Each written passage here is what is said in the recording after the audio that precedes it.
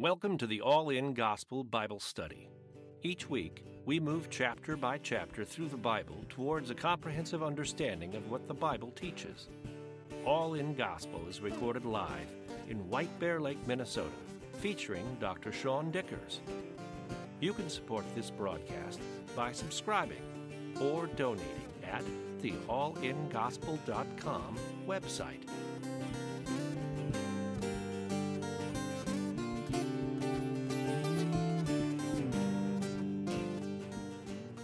All right, so we are in Matthew chapter 17.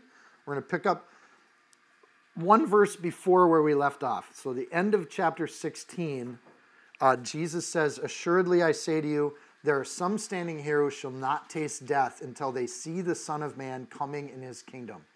That was 6 days ago. 6 days have passed, and there are going to be 3 of them that see the Son of Man coming in his kingdom. And there's going to be another revelation. So all of the Bible is this revelation.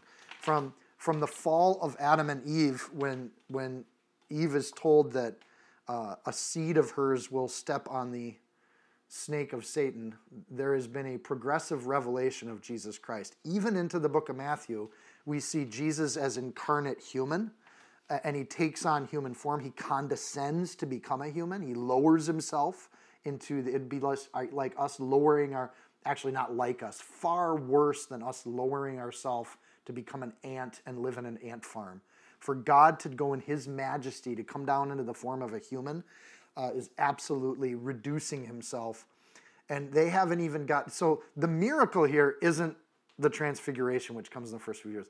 The miracle is that God has concealed himself for this long with this many people and not fully revealed his glory. And I think even in the transfiguration, his glory is not fully revealed because in the face of his glory, the Israelites begged Moses to be an intercessor for them because they couldn't stand being in the presence of God because his majesty is so great and powerful and mighty.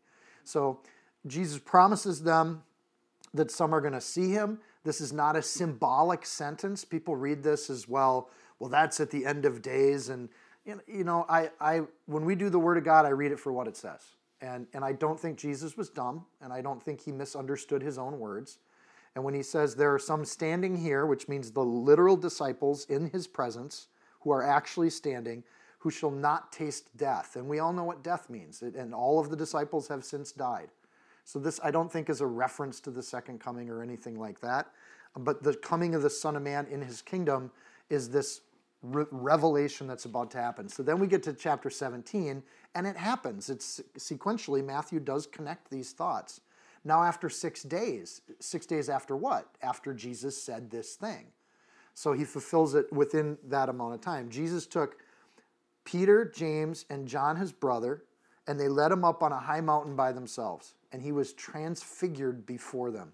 His face shone like the sun, his clothes became white as light, and behold, Moses and Elijah appeared to them talking with him. Now, artists often render this as kind of where you get the halo around somebody or that kind of blazing light. And this image has been, made into art many times. We've already seen God reveal the plan in that the tares are going to grow up for the wheat. In chapter 16, he asked the disciples the question, "Who do you say that I am?" before he reveals himself in this kind of way. And the answer in verse 16 of the last chapter was, "You're the Messiah." Then Jesus tells him he's going to die and get resurrected. And then Peter jumps in and he's like, no, you got to do it this way. And Jesus basically says, shut up. Actually, it's crueler than that. He says, "Get behind me, Satan," because God just told him the plan, but that plan's not good enough for Peter. Peter's got another plan. And he gets rebuked by Jesus. And then immediately, Jesus wants his disciples to see him and then be righteous. So in verse 18 of the last chapter, he sets up the idea of the church. There's going to be a church, and that's going to be what kind of takes over. So this is the culmination of the entire Old Testament. This is the closing of an era as Jesus has removed his hand from the Mosaic priesthood, and he's going to put his blessing on this church. But to do that, his church actually has to understand who they are. And they have to know where they stand. And the very first lesson they learn is Peter gets told to shut up and get behind Jesus' following. Like that's the core of the church, is that we follow Jesus. We don't tell Jesus how he's supposed to behave. So you got this intro, this Messiah, the church, death, resurrection, get behind me, you're rebuked. And it's all going to kind of get reflected now. Like, so there's going to be this way in which he kind of reinforces all of these lessons from last chapter. Chapter 16 and 17 go together, is what I'm saying. And they hook together.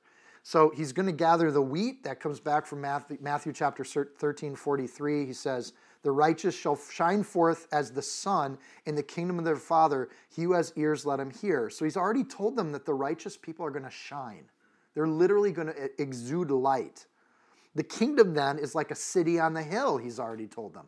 Another image of the people of God are going to shine and they're going to exude light. So he's showing them a way to live to do that. And then he reveals how it's going to start. But this idea that light is going to shine has been the plan of God since Genesis 1. Verse 3, God said, let there be light, and there was light. And God saw the light, that it was good, and he divided the light from the darkness. It's always been the plan to sort the light from the dark, the wheat from the tares, the ungodly from the godly, the people that God wants in his presence, people he doesn't. When he creates light, the only thing that's in existence to be seen in the light is God himself. So when Jesus shines like this, we're simply seeing the original plan that's not being veiled for our own good. It's more true to God's nature that he's seen in light than otherwise. So now after 6 days, I think is another connection. 6 days is relevant. And for a Jewish listener, 6 days is how long it took God to create the earth. And so when Jesus reveals himself in this moment, it's almost like the consummation of a work of God after 6 days. What does God do on the seventh day? He rests. And what has been made can now find and see God in the light that he's created. So after Peter, James, and John get rebuked, they get to see God. Well, first of all, this says getting rebuked is not bad. And as humans, especially American humans, we are really sensitive to being rebuked. But a rebuke is an act of love. And when Peter gets rebuked by Jesus, it's not because Jesus is rejecting him. It's because he wants Peter to learn and come back into the fold. So Matthew gives no reason why it's Peter, James, and John, but he has shown Peter to step out into the water when other disciples didn't. But with James and John, we have no idea why it's those two. It's interesting that Matthew's writing this because he's writing something that he had to then have conveyed to him from Peter, James, or John. But we do know that of these three people, Peter, James, and John, this accounts for 2 of the Gospels. And with Matthew, this is 3. And these 3 guys account for 6 of the epistles. Like, you're talking about the people that have written a large portion of our New Testament, that have had this revelation. And if you combine these 3 that see Jesus in this kind of transfigured state and combine it with Paul being blinded by the light on the road to Damascus, you really have most of the New Testament being written by people that have seen Jesus in his transfigured state. So this is after getting rebuked, this happens. So they're on a high mountain. It doesn't say which high mountain they're on. There's no specifics. There's 3 big mountains in this area. There's Tabor, Hermon, and Meron. I think we're not told because if we were, we would turn that mountain into a giant church and we'd make it into an idol. And just like we've done in Jerusalem, right? It becomes then a source of conflict, and that's how humans are. And that's not what's important here. What's important here is the disciples see transfiguration. In the Greek, it's the word metamorpho, which sounds like a Marvel villain, but is the root word for metamorphosis or change. In other words, Jesus doesn't change in his nature, but the material he's made of seems to change. It actually references his clothing and his face shining or giving off light, but his face is still recognizable. So it's not like he changes into a little bubble angel or something. Like, they still recognize this as Jesus, but the material that he's made of seems to be different. And this is interesting because we're told that we will be given new bodies when we are resurrected in Christ. So this is kind of like maybe a glimpse of what heaven looks like, or that there will be bodies. We will recognize each other's faces. There will still be clothes. We're not all running around like naked Renaissance paintings, right? And those clothes will be of a different new material that also emanate light. In fact, we're told we'll get robes and they'll be put upon us. So his face shines like the sun.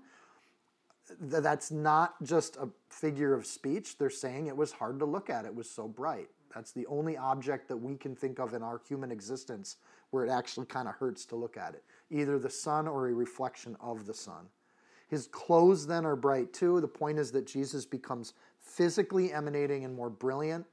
And we see this. And we see that the three have now seen the Son of Man coming.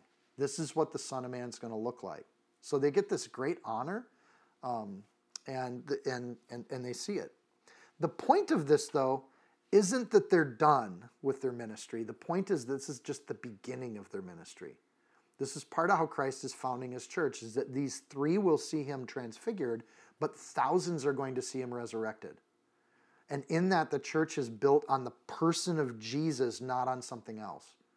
Right? With Confucius, we have to learn his sayings and then come to believe them. With Buddha, we have to learn the teachings of Buddha and come to believe him. With Jesus, we first learn the person of Jesus as resurrected Christ, which then makes us want to go read his teachings.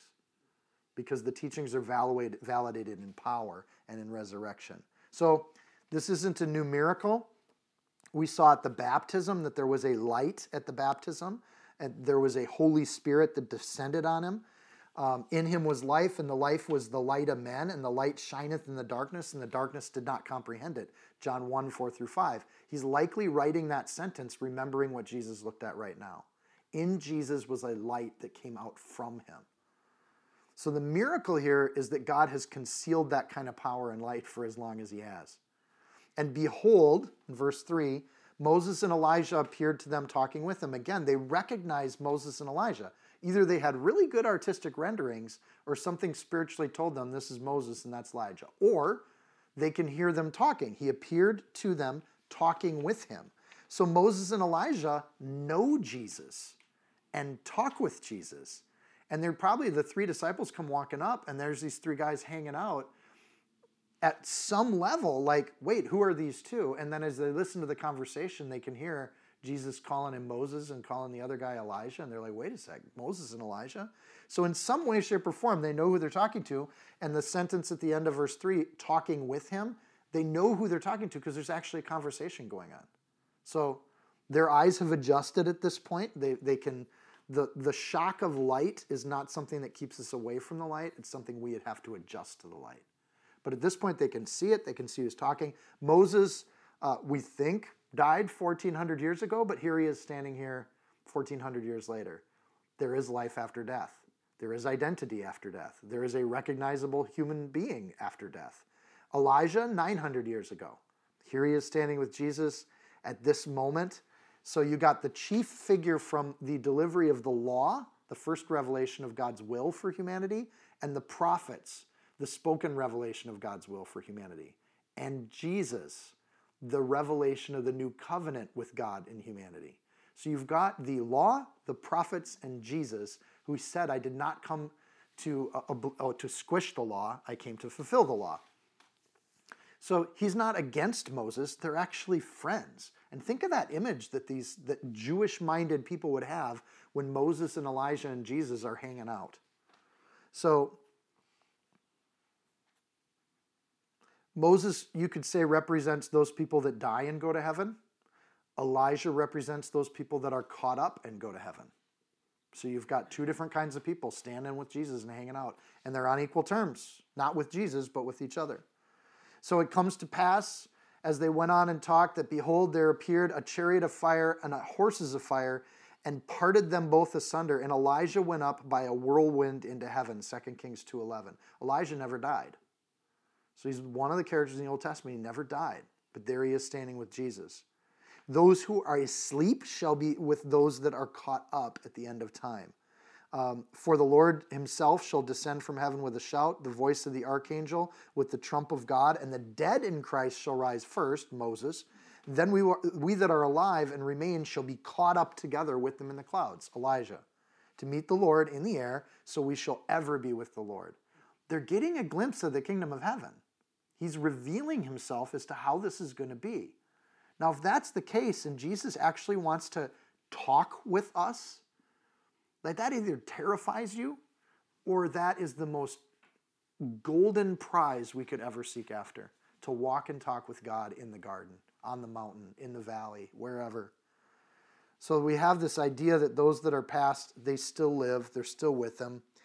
Luke 9 tells the Transfiguration, and he tells us a little bit about the conversation. He says that they're talking about the crucifixion. So at the same time Jesus is telling his disciples he's going to be crucified and die and be raised again, he's actually telling Moses and Elijah the same things. All of humanity then comes together in this moment.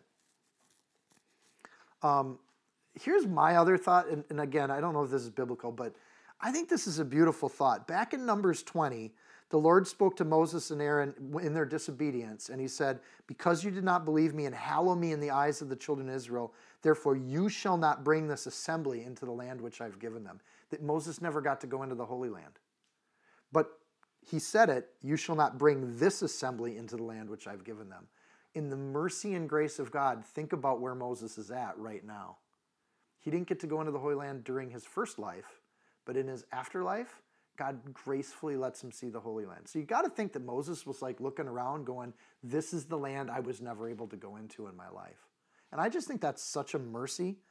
What happened with Moses then can be blessed.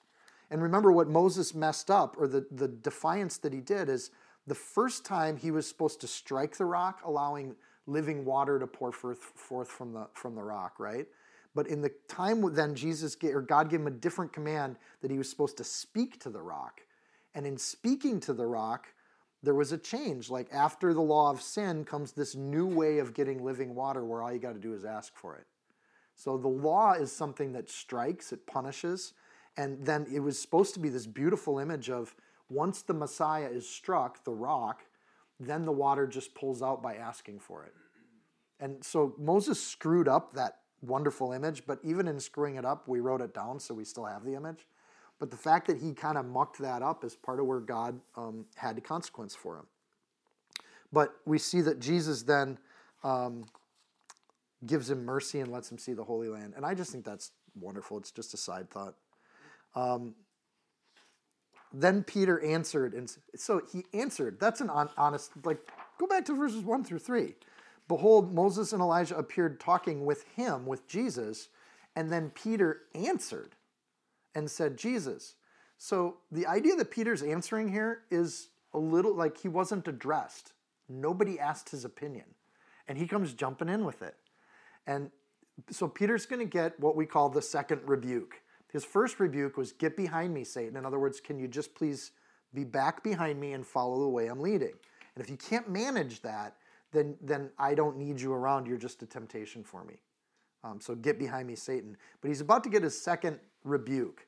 And this rebuke comes directly from the voice of God. Like, knock it off, Peter. So by him jumping in and proposing things, he's really presuming again. And he hasn't quite learned. And honestly, this is one of the toughest things that I think that we have to learn as disciples of Christ, is to get behind Jesus and not keep coming in with these plans. So Peter answered and said to Jesus, Lord, it is good for us to be here, and if you wish, let us make 3 tabernacles, one for you, one for Moses, one for Elijah. So he suggests to make some tents. That a tabernacle is just a tent, a lean-to. And if they make tents, it means they're going to stick around for a while. So, this is great. This is wonderful.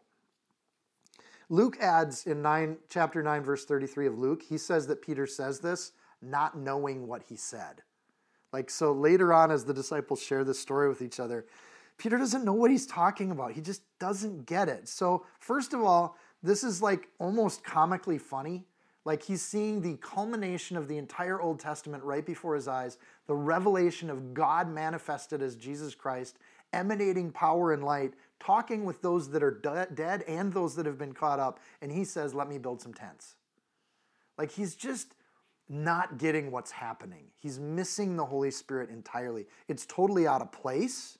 Like this isn't the thing. It's out of purpose. It's not what God's trying to do with Peter and Luke, John and James right now. And it puts Jesus at the same level as Moses and Elijah. Remember he asked them, who do the people think I am? And they said, well, they think maybe you're Elijah. Maybe you're one of the prophets.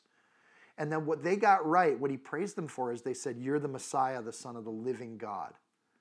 And then in this instance, let me build 3 tents for you, one for Moses, one for Elijah. He kind of levels them at the same level again.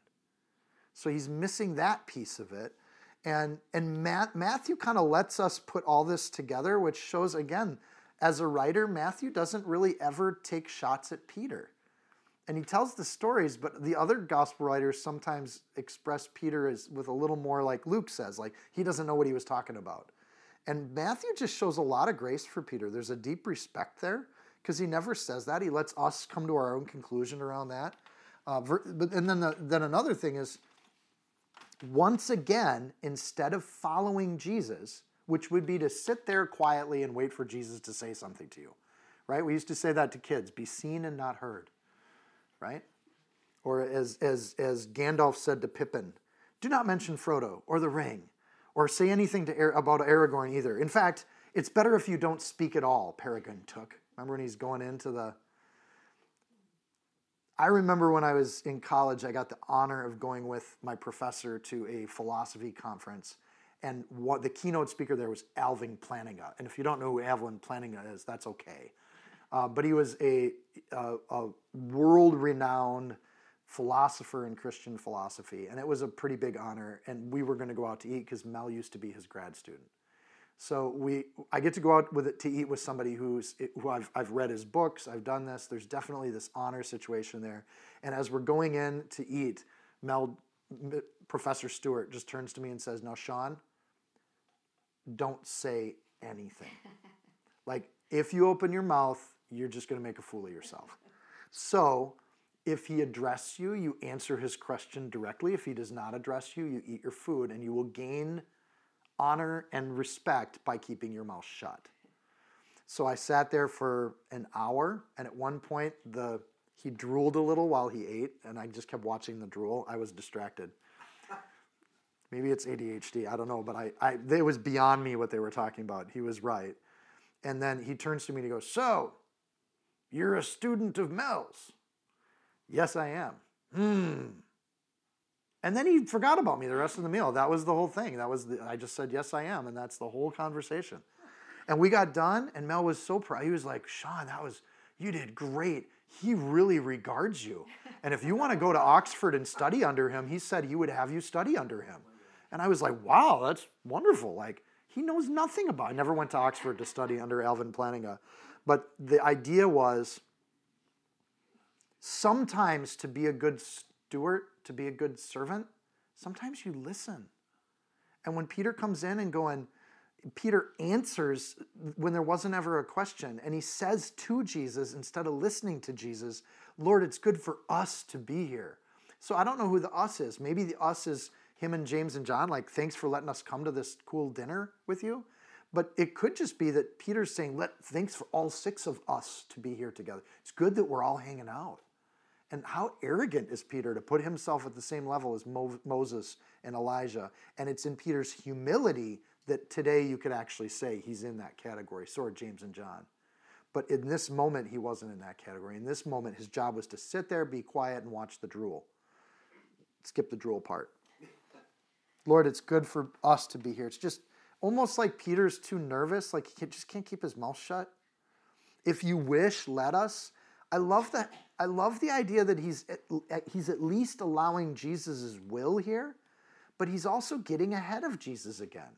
Instead of waiting for Jesus to say, "Build us some tents," and then saying, "Yes, sir, we're on it," he's just like, "Maybe we should be building tents." And in volunteering this work, I think Peter thinks he's offering a good thing. Like, don't you, like, Peter thinks, "Oh, this is what we got to do." And he's laying it out like it's this great thing, but he's presuming, and he's also presuming that James and John will help him build the tents. I just like that too. It's not just Peter presuming his own labor, he's presuming the labor of his brothers in Christ too, which that's, again, Peter presuming things. So he dreams this up. It's very petty compared to what God actually wants to do. And the making of these tabernacles is, again, I'll come back to that idea, is making Jesus equal with the lawgiver and the prophet. I mean, Moses is often the giver of the law, and Elijah's the prophet to the Jews of the first century. But Jesus is so much more than the law and the prophets. He's so much more. So Peter adds this and does this, and he speaks without thinking, according to Luke. He doesn't know what he's saying. So he should just be keeping it quiet. Dave Gusick says this: we often think we need to lead in our relationship with Jesus, but in truth, it's Jesus who calls us, and then we come. He calls, he draws, and we follow. And I want to read a couple other verses on this because it's such a key point. And again, as we go through Matthew, like the Sermon on the Mount's easy because that's just like how it works, right? Blessed are the brokenhearted. Blessed are the peacemakers. We're like, oh yeah, I'm there. But as you go through Matthew, he's talking to more and more mature disciples. And this message of staying behind Jesus instead of getting out in front of him is a very complex idea that I think for as mature believers, we got to watch out for this. Jesus calls, we come. That's the relationship. Matthew 8:9.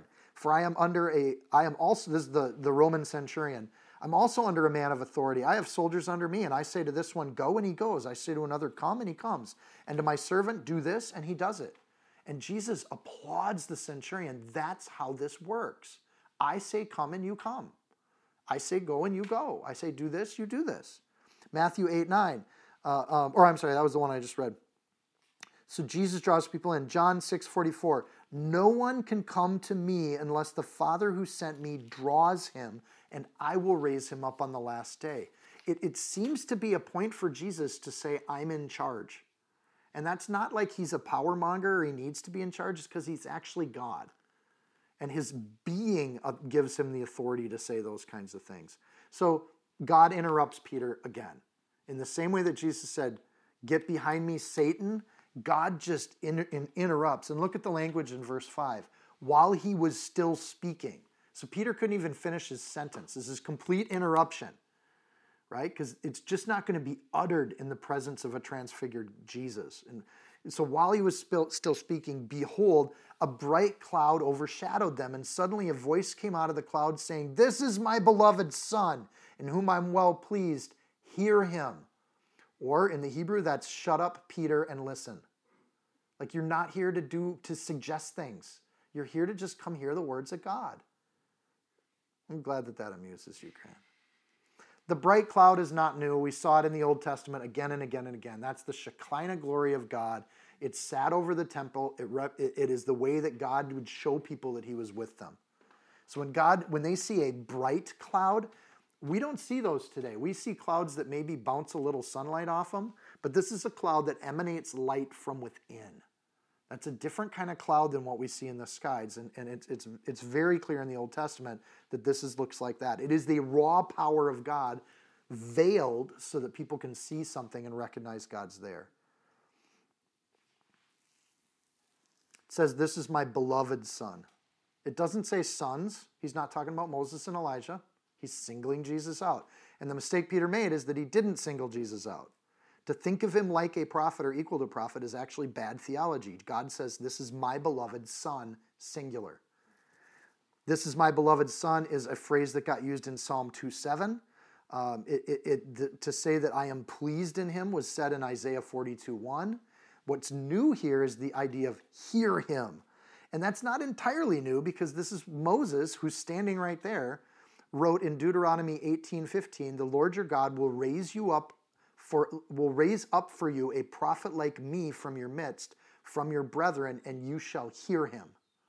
So God promises Moses that there's going to be somebody that looks more like God that shows up, and you shall hear him. So if we're repeating God's word, what God says here out of the cloud is actually just repeating the Old Testament. Like if God's word is good enough for him to say to people, it's good enough for us to say to people. We don't have to invent our own words. We just have to repeat what we read. It's wonderful. Hear him. God is without any confusion here. He's telling Peter to listen to Jesus. So first Jesus needs to get behind Jesus, and then he needs to listen to Jesus.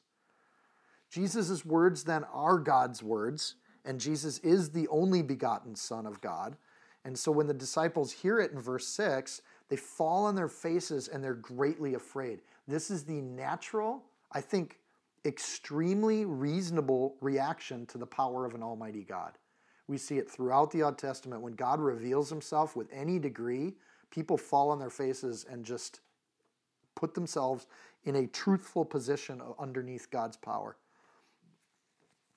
If God holds our atoms together, if God flings apart the galaxies, the voice of God is like an earthquake that would shatter or rattle our atoms in our body. Like we would just feel it in our bones. We'd feel it in every cell because that's the voice that made us. So that the idea that people would just fall on their faces is like they almost lost complete control of their muscles. Like they just collapse.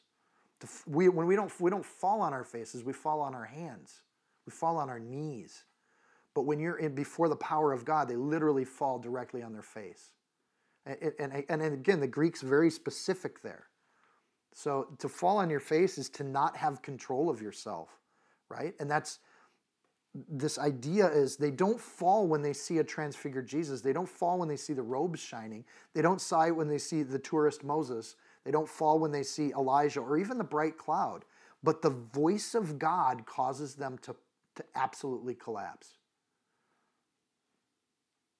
The only thing I can think of that's close to this was my grandpa.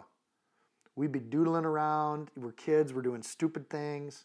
We didn't notice that Grandpa came out into the backyard. Gets real close before we even see him because we're so consumed with our nonsense. And then he steps up and he goes, "Knock it off." And you just hear it. And I'm guessing that's nothing close to the voice of God. But everything that we were doing, I think we were playing with fireworks and like shooting them into the outhouse pit or something like that. But everything we were doing like immediately fell out of relevance. Because A, we were caught. B, the voice of one in authority spoke, and it was the voice of someone we deeply loved. We cared. Grandpa's opinion of us mattered. And to hear that voice of just knock it off, we were like, oh, it's horrifying. Oh, we're so sorry. And I think that's the reaction the disciples have here. They were greatly afraid. And that's not a fear of like a boogeyman. There's a fear. What we fear is when we fear what we worship. And if something you worship is about to be lost, that's where fear comes from. So in a negative sense, we could fall in love with our truck. And then the truck gets in an accident and you fear that accident. You fear the day that your truck doesn't start. And you fear the things you worship. It's even more important when we worship God. The thought of losing the love of God exudes a deep fear that the possible negative outcome is the thing you fear. And that even applies to like horror movies. What we're scared of in the movie is what we imagine the negative outcome to be for our character. So that idea that we fear the things that we imagine, but we fear the loss of things we worship or we value or we love. So to hear this voice from heaven and to be greatly afraid means they were being reprimanded. Knock it off. And here's the thing with this. Building tents for somebody is kind of, at a face value in the flesh, that's a really nice thing to do. There's nothing wrong with building tents for people. Peter's feelings backed it up. He felt it was a good thing to do. So in his heart, he's acting out of this good emotion. He's thinking what he's doing is the right thing to do. But he's not following God when he does this. And when the real voice of God shows up, he knows he's being reprimanded because he knows he was stepping over the bounds. But Jesus came and he touched them. This is so great. Under the power of God, in the face of the law and the prophets, there's this reprimand, and they're on their faces, knowing they've done wrong, and Jesus came and touched them and said, "Arise and don't be afraid." Wow. So first God says, knock it off, and then God comes and says, "Arise, don't be afraid." This is a loving heavenly Father in the form of God the Father, God the Son, God the Holy Spirit. When they had lifted up their eyes, they saw no one but Jesus only. The power and the justice of God is terrifying. But to look up and see Jesus, even Jesus on the cross, that's the only hope we have. Like we're doomed under the law and the prophets. We're doomed under the reprimand of God. Even when we think we're doing good things, we're still just doing stuff because we want to make ourselves happy. But that looking up, see Jesus on the cross. Micah 7:8. Don't rejoice over me, my enemy. When I fall, I will arise. When I sit in darkness, The Lord will be a light to me. Prophecy fulfilled. So the law and the prophets disappear. The Shekinah glory disappears. It's like God's exiting Moses. He's exiting Elijah. He's exiting the Shekinah glory. There's a new revelation that starts with Jesus. And it's not different from the Old Testament. It's the next chapter of the Old Testament. And Matthew serves as that hinge book between the two. This shows us why Jesus was transfigured. It was to cement their trust in him and him alone, but they could see the power of God behind him. When we turn to Jesus and we trust in him no matter what, we do it knowing he's the Messiah. We don't do it guessing that he's the Messiah. Why would you follow someone that's maybe a Messiah? We do it because he's the risen Lord of God, and he proved it in his resurrection.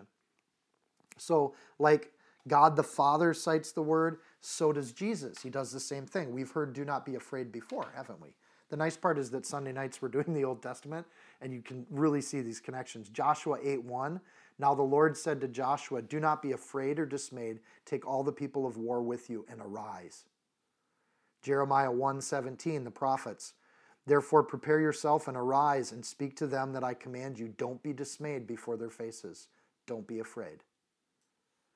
That courage gets rooted in our understanding of God, not in our own efforts or works. It's such a core theological belief in the Christian faith. It's so easy to miss because our first instinct when we love Jesus is to want to build him a tent. But it's not what God wants of us. He wants us to follow him. And we lose that first love of our salvation when we start building tents instead of just bowing down before the Lord and listening to his word. It's everything about letting go of the flesh and grabbing onto the Spirit. And this lesson comes in here. Now, as they came down from the mountain, this is a mountaintop experience. Jesus commanded them, saying, tell the vision to nobody until the Son of Man is risen from the dead. You're the only ones that get to see this. We all have to just trust in the resurrection from the dead. But these three guys, they got to see it even before it happened. So Jesus asks them to restrain themselves. Instead of building tents, he wants them to keep their tongues. Chapter 16 talks that to follow Jesus is to boldly speak. And in this chapter, they're told to boldly wait. So they're supposed to speak when they're told, chapter 16. They're supposed to not speak when they're told, chapter 17. And these two things actually go together. Both of these things can really tick off non-believers. Saying things they don't want to hear, or not saying things when they do want to hear things. Well, prove this to me. Nah, I don't want to. That can really aggravate people. Tell this vision to nobody. Grant, this one's for you. This is the first command to not watch television. Tell the vision to no one. Did you get that? Okay. Verse 10. Did Mike get that one? Because that was kind of for him too. Okay. And his disciples asked him, verse 10, saying, why then do the scribes say that Elijah must come first? And Jesus answered them and said, indeed, Elijah is coming first, and he will restore all things. But I say to you that Elijah has already come, and they did not know him but to do whatever they wished. Or they did not know him but did to him whatever they wished. Likewise, the Son of Man is about to suffer at their hands. Then the disciples understood that he was talking about John the Baptist. So it says that they know they know that there must be Elijah first. The place they're getting that from is Malachi 4:5. If you want to do a little cross-reference, it says, "Behold, I will send you Elijah the prophet before the coming of the great and dreadful day of the Lord." So they take that prophecy seriously, as we should take prophecy seriously. And so when they're saying, "Well, how are you the Messiah?" If Malachi 4:5 says, so the interesting thing is that's one sentence out of the entire Old Testament. But if God's word is true, then every word of it's true. And the way they treated the word of God is that one sentence was a sticking point for them to believe he was the Messiah. We got to deal with this. Please explain this verse to us, because we got to understand how it all fits, not just pieces of it. So in asking that, they're doing it. Jesus' answer, of course, is they just saw Elijah. The weird thing, too, is they just saw Elijah. So this is coming after the Transfiguration story. So the perspective here can kind of be weird for him, because why did Elijah show up now and you showed up before Elijah did? Like, that seems weird. So Jesus pointing to the John the Baptist helps answer the question. In the Hebrew then, when it says why then, it's actually outside of tense. So as prophecy happens with Micah, and often in the Old Testament, in the Hebrew there aren't tenses with it. So when it says, behold, I will send you Elijah the prophet before the coming of the great and dreadful day of the Lord, Jesus interprets that as having multiple tenses. So let me walk you through that. It says Elijah is coming first, is what the disciples say. That's the future tense. Jesus says Elijah has come already, and he says it in the past tense. So you don't know, Jesus, he's already come. He did come. He will come. Elijah already came in the Old Testament. Jesus in the New Testament. Elijah's spirit and power is coming in John the Baptist, this idea of repent, repent, repent. So the same message that Elijah had is one that John the Baptist has. And the great and dreadful day of the Lord is likely the judgment. So Elijah should come before the second coming of Christ also. So in some senses, like, this is still kind of a mystery today because we don't know it. This is why in Revelation 11, 3 through 13, a lot of people believe one of the two witnesses will be Elijah. Because it says, I'll give power unto my witnesses, and they shall prophesy 1,260 days, clothed in sackcloth. So when Revelation says that, people also understand that Elijah might come before the second coming too. Verse 13 says the disciples understood. They get it now. They don't ask for further explanation. Jesus isn't exasperated this time. I think that's interesting too. In Matthew 15, 16, and again in 16, they would ask him questions and he would say things like, don't you understand yet? Don't you get this? But this question about Elijah isn't questioning Jesus' authority, his role as Son of Man, his messiahship. They're actually just trying to unpack these little catch-ups in the Old Testament. And in that, Jesus, we don't see that reprimand because they're actually asking the right kinds of questions. So they walk back to the crowds. They're coming down from the mountaintop. And immediately after they come back from the crowds, there's going to be a trial or a test, as is common with the Christian life. Verse 14 starts with the word and, connecting these two stories. The Transfiguration is this moment where they see with clarity, and now they got this situation where the disciples are not getting it again. And when they'd come to the multitude, a man came to him, kneeling down to him, and saying, Lord, have mercy on my son, for he's an epileptic and suffers severely, for he often falls into the fire and often into the water. So I brought him to your disciples, but they could not cure him. And Jesus answered and said, O faithless and perverse generation, how long shall I be with you? How long should I bear with you? Bring him to me. And Jesus rebuked the demon, and it came out of him, and the child was cured from that very hour. And then the disciples came to Jesus privately and said, why couldn't we cast it out?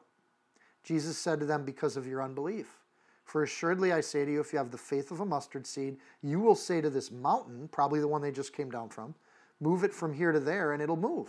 Nothing will be impossible for you. However, this kind does not go out except by prayer and fasting. This is a really interesting situation. I want to make sure we keep in mind that this is connected to the Transfiguration. These stories are kind of balancing each other out. The word epileptic in verse 15, we got to deal with that. Selai-ni-ad-zome. Literally the word means moonstruck. Or that was a way, it was like a slang term they would use for a lunatic or somebody that was kind of crazy. So today we read that word and, oh, you're a very good person. Today we read that word and we think of it as a medical term, like an epileptic seizure. The reality is this is kind of a horrible translation, at least in mine. You might not have epilepsy there in verse 15. I do.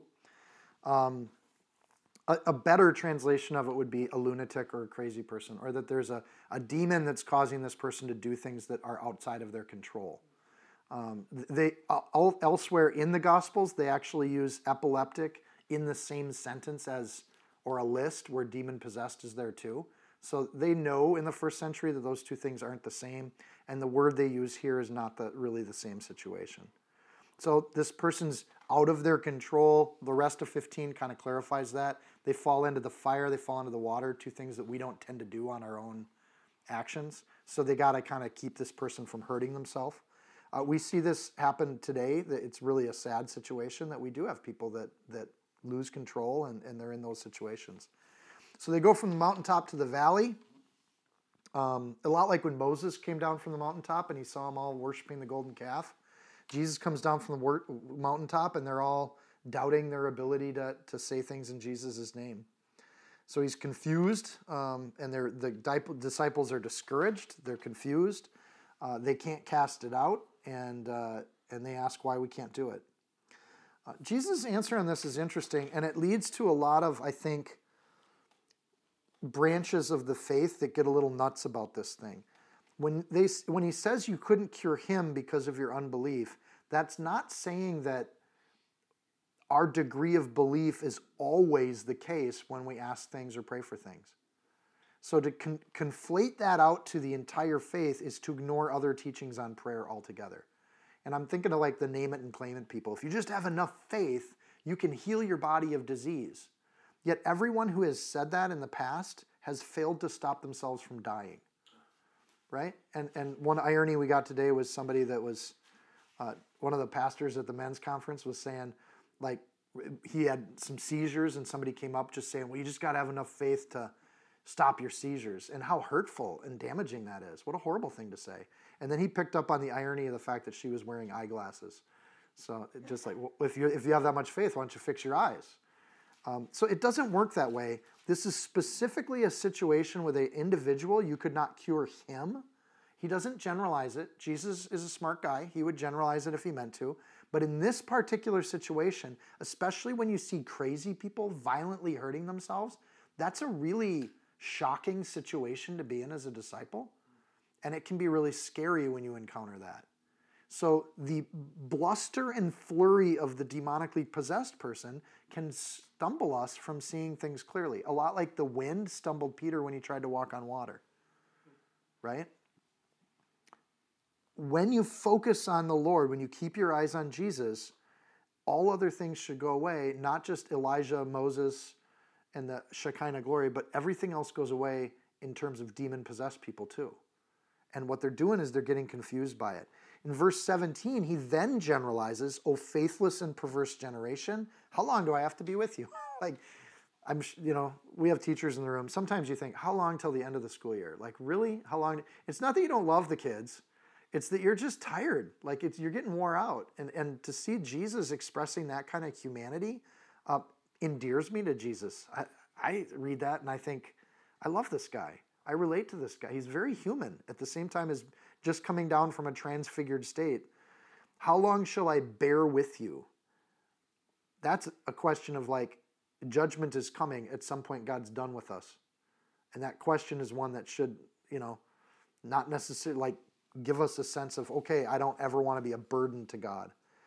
In his mercy, he says, bring him here. He heals him. He rebukes the demon and it comes out. It's the way that's worded, it's almost like it came out super easy. Like it was just, Jewish exorcisms were these big elaborate rituals. They took entire days, weeks. They had fancy prayers, everything else. Jesus just says, get out of him, and he gets out. And it's just boom. And then he backs it up with his words. God's power is totally in control. The miracle here is that God's power is held back where we don't see it. And if we're people of faith, we realize when we pray for things, it's like popping a pin into a water balloon. Like what's coming out, that little stream of water, that's such a small amount of what's behind that stream of water. The pressure of God's love is ready to be unleashed on people. And the way he's looking at this is you're focused on the demon-possessed guy. You should be focused on the power of God. The power of God is so much greater than that. So he asks his disciples in verse 19, what's up? Why is this? Why couldn't we cast this out? And so if you have the faith of a mustard seed, he just reminds them of how small their faith has to be. You don't need much faith. You can be a day one believer and start doing these things. That power that God's released is released immediately to his disciples. If you have faith as a mustard seed, it's all conditioned on the word faith. If we have faith, and we've just gotten these lessons, again, this is tied to the Transfiguration. It's immediately after the rebuke of Peter. If you're getting out in front trying to build tents, you can't get anything done. But if you follow Jesus and do the will of God on earth, then mountains can move. So that word faith in there, I think, is part of why I have a problem with prosperity gospel or the name it and claim it people. Because my job as a believer is to follow Jesus, stay right behind him, and when I ask for things in prayer, I ask for what God wants. And then it gets unlocked, and nothing will be impossible for you because the power of God has no limits. So they can't even stand up in the face of God, and they need to realize that same power can help this person that's demon-possessed. When we follow Jesus, we're in his will, we're in his command. It's not about the degree of faith. It's about who our faith is in. And that, I think that distinction is a pretty important one. So, and then at the very end, verse 21, he says, this kind. That's kind of a mercy, because Jesus gives him this teaching, and then at the end he's like, this kind comes out with prayer and fasting. That's an important concept. That implies a lot of things about the spiritual world. That there are some spirits that take different battle tactics. Like, that's an interesting kind of conversation to have. And as believers, I think that's one we should be spending our time thinking about. So both prayer and fasting, there's an implication that usually it's going to take faith over time, because fasting is something that happens over time. And to get this kind of demon out usually takes that kind of pressure. So verse 20, we keep our eyes on Jesus. Kind of reflects chapter 14, getting our face on Jesus versus the wind. We have a belief in his power. Verse chapter 15 with the Gentiles showed us that. And here we have faith for others, or that intercession. Then we get the trusting the Messiah as Savior, chapter 16. Faith focuses on the things of God. So I'm going to say that one more time. Chapter 14, faith is in the face of all the distractions. Chapter 15, faith is for other people, or we saw that Gentile that did the intercession. Then in chapter 16, we learn another thing about faith. Faith focuses on the things of God. And here, I think there's a really complex idea. Now we see faith over time. Faith is something that should inspire us to do prayer and fasting, because that's the way God tells us to unlock things. So this is the idea of faith being something that gets matured into a consistent and disciplined practice. It's how we live. So if we are thinking of military terms or images, we're about occupying territory with a dependence on our king and the power that's behind us, right? So a number of other thoughts on prayer and fasting then come together. Prayer and fasting shows that we care enough to sacrifice stuff for ourselves for the petitions and prayers we're making, especially if we pray for other people. Prayer and fasting identifies that we're suffering a little bit ourselves because we want to identify with the person we're praying for. Prayer and fasting requires a lifestyle change or a discipline and a focus. So these are tough. And again, I like to say the other side of the coin. There are people that really mix up fasting and they make it into a religion, and that you have to fast. I ran into we were at a men's retreat this weekend, and the men's retreat, they serve brisket. It's beautiful brisket. It looks good and it tastes good. And it's delicious. And I talked to one guy who's not in line, and I'm like, why are you not eating? He's, well, I'm fasting right now. And I got to tell you, I'm not judging him. It's between him and God, and maybe God wants him to not eat that brisket. But I'm thinking to myself, what came to my head was Jesus going, why are you fasting when the bridegroom is with you? Like, that's why my disciples don't fast, is they're with me. But if you're there at a men's retreat to celebrate the glory of God, and there's a feast in front of you, eat and feast and be merry. But there's people that turn fasting into something where it's just this kind of thing. And again, I know this guy, and I think he's an awesome man of God, and why he's doing it is none of my business. But there's a thing where there are people that turn fasting into this weird practice. And it's done in supplication or prayer for something in this instance. And it is a practice. It's a tool we have. It's a discipline that we can use when we're appealing for things for other people or interceding for other people. At least this is an example of that happening. But it's also not something that Jesus obligates or demands of his servants in the same way that the law might demand they wash their hands before they do sacrifices. Right? It's not that kind of a thing. And we don't see that it's commanded in that kind of way. So it's not an obligation. And there's people that feel guilty because they don't fast enough or they struggle with it. I don't think it's something for Christians to get guilty about either. It's something that Jesus calls people to. So Then he again tells them about his death and resurrection. Verse 22. Now while they were staying in Galilee, Jesus said to them, the Son of Man is about to be betrayed into the hands of men. They will kill him, and on the third day he'll be raised up. And they were exceedingly sorrowful. So didn't Matthew just say this back in chapter 16? Like it's almost the exact same thing. What's different this time is that they feel sorrowful instead of arguing with him about it. This time they just follow. I think this is really cool. Also, when we see the same thing happen almost a chapter apart, you have to ask the chiasm question. Is there a chiasm here? And there is, so get ready for this.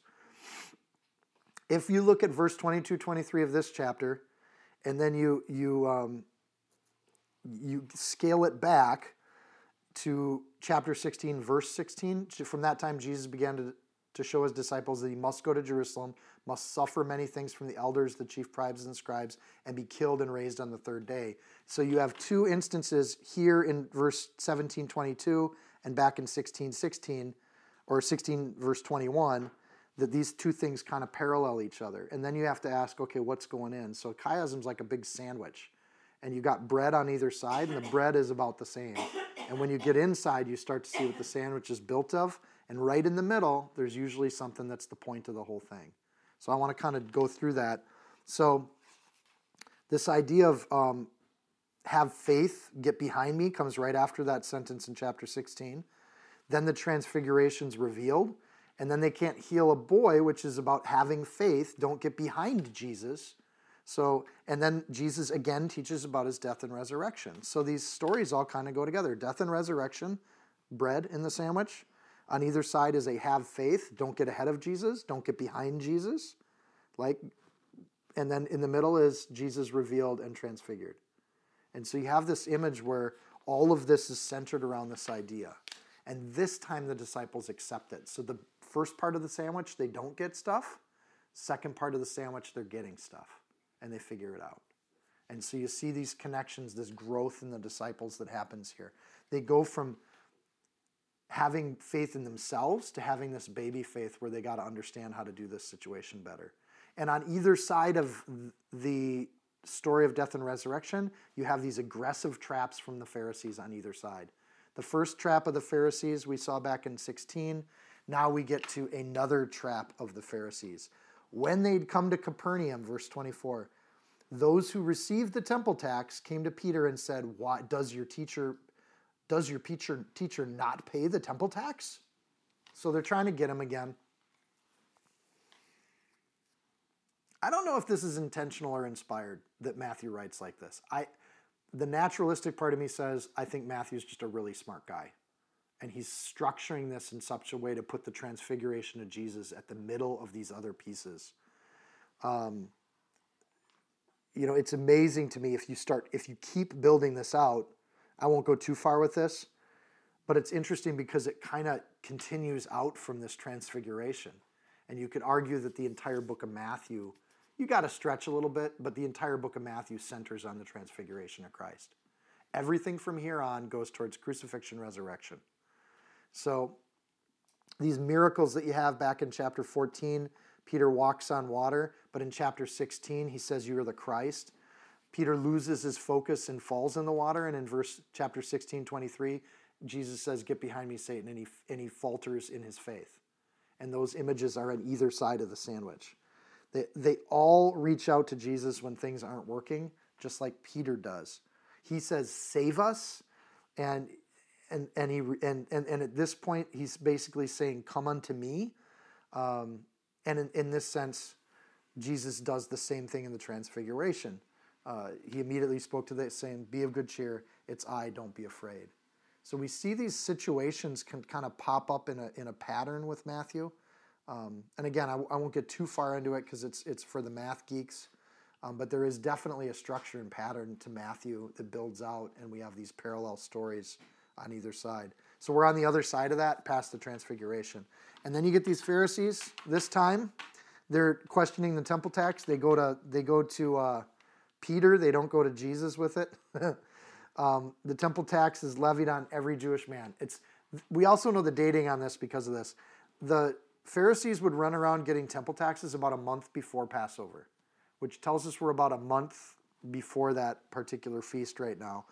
And what they would do is every man of age had to pay a tax to the temple. This was outside of the Roman stuff. This was the church passing the plate.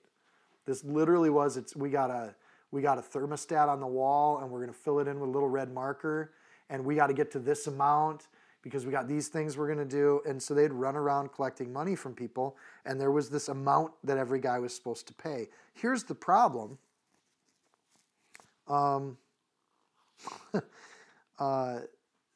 Jesus kind of falters in this situation because in verse 25, he says, yes. Like, that's all Peter says.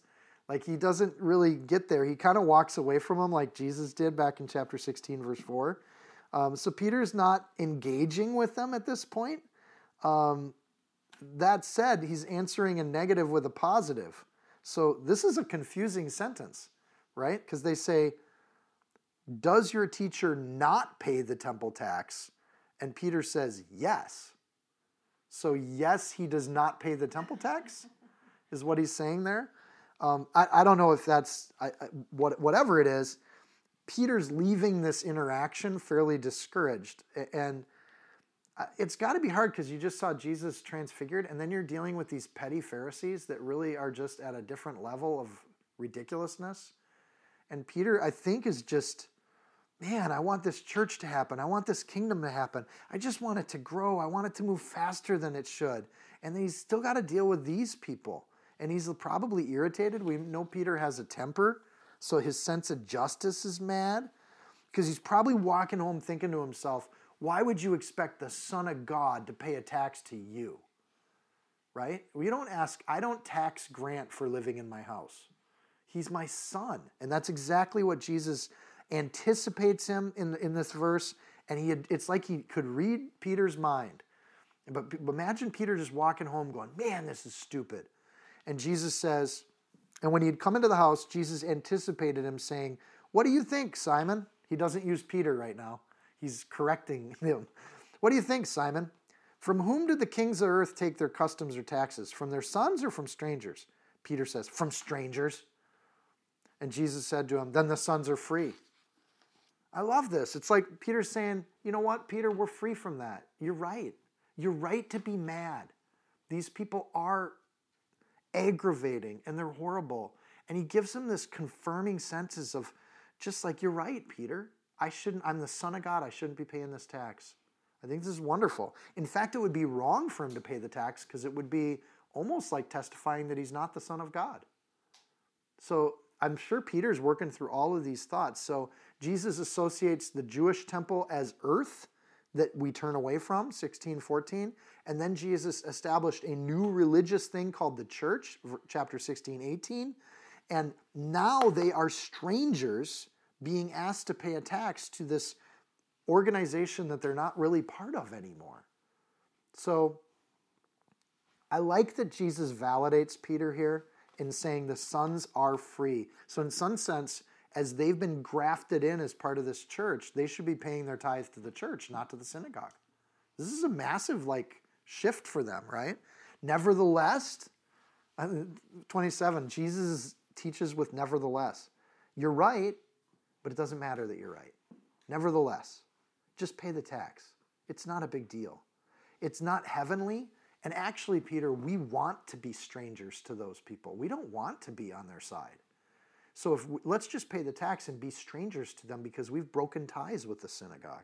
Nevertheless, lest we offend them, go to the sea, cast in a hook, and take the fish that comes up first. And when you've opened its mouth, you'll find a piece of money. Take that and give it to them for me and you. This is so graceful. Think of what Jesus just did here. There's redemption here. So yes, there's money. That's great. But the money comes right from heaven. Well, because fish don't produce coins. Just want to make that clear.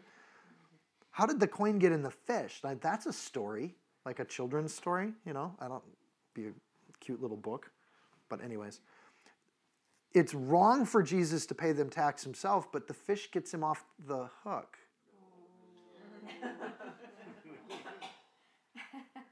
In grace, Jesus takes this aggravation and frustration that Peter's walking in with, and he just erases it. And it's so graceful. Peter can just keep his eyes on Jesus and not worry about the world, even in terms of ridiculous things like temple taxes. Just keep your eyes on Jesus. The lest we offend them there, it's the root word for scandal, scandalisa. Lest we make a scandal. Let's not get into it with these people. Why would we dignify them with a stupid debate about temple taxes? Give them their stupid coin. So we do our duty. Jesus shows Peter to do his duty, go beyond his duty, and he reminds Peter that your resources aren't from you anyways. I provide you everything. The casting in the hook, just to point this out, Peter was a professional fisherman. Right? He had tools. He had a boat. They're back in Galilee. It was probably within walking distance. He would use nets. So professional fishermen would cast a net into the ocean and draw a fish out. Think of how humiliating. Think of if his fisherman friends saw him there fishing with a line and a hook. He would have been full on laughed at. What are you doing, Peter? You know how to catch fish.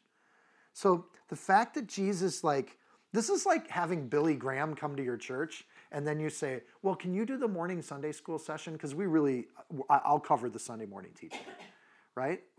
Peter, go catch a fish with a hook. And Matthew makes the point of it, cast a hook and take the fish that comes up first. So he's catching one fish.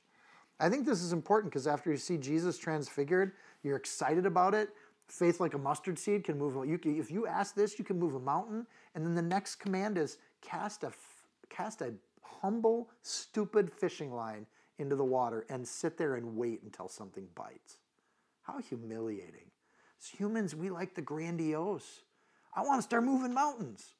And Peter's told to just cast one line into the water until one fish bites it. That's all you got to do. There's a humility in that behavior that's beautiful. Then give it to them for me and you. I love this.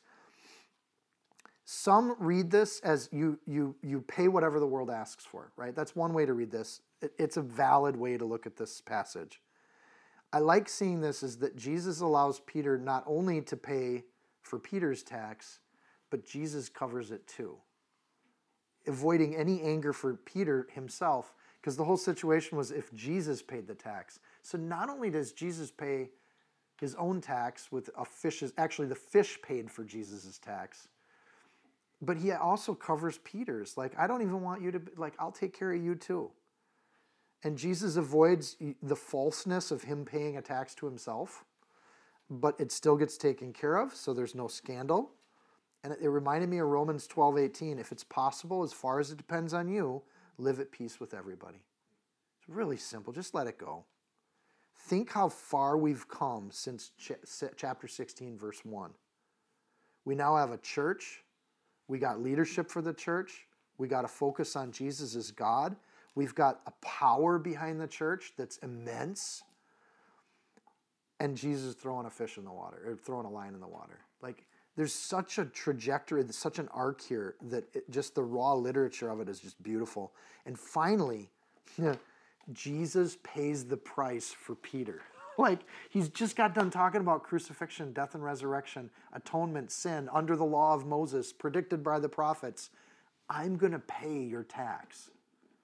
And the image of this sets us up for crucifixion. And one way to read this is, whatever, pay taxes. Another way to read this is, Jesus will, if we do what he commands us to do, he'll cover it for us. And it's an image, I think, of salvation, right? I'll read it again. Nevertheless, lest we offend them, go to the sea, cast in the hook, take the fish that comes up first.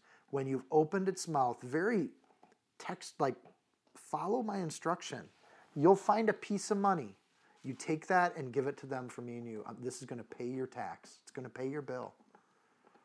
Everything is ugly up until you find the money. Fishes are ugly. I'm not a big fan of salt water. The hook is sharp and probably has muck on it, maybe a worm. Everything about this is earthly and fleshy until the prize shows up.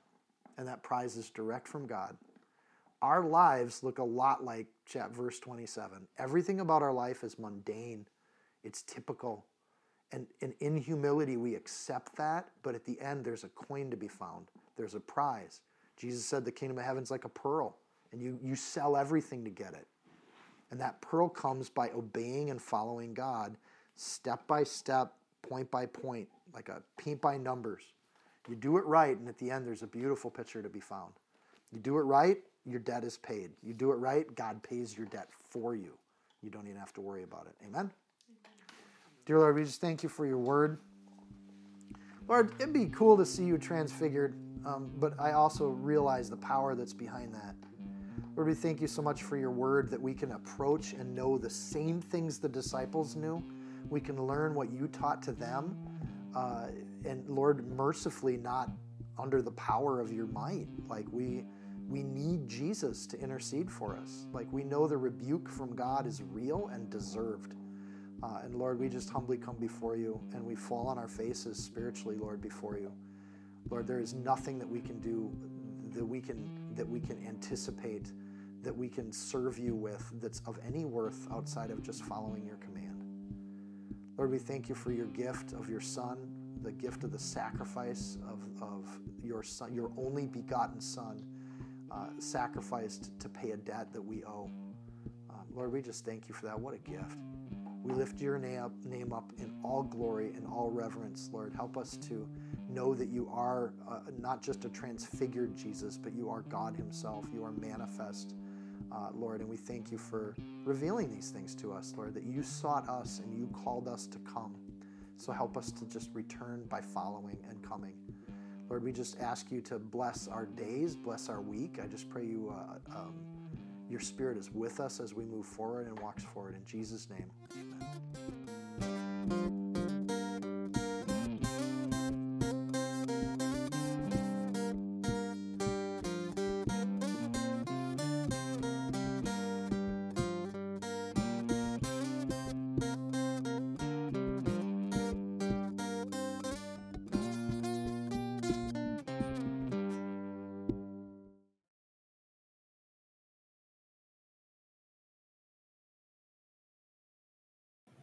If you found this teaching helpful, insightful, you can support this podcast by sharing it with a friend.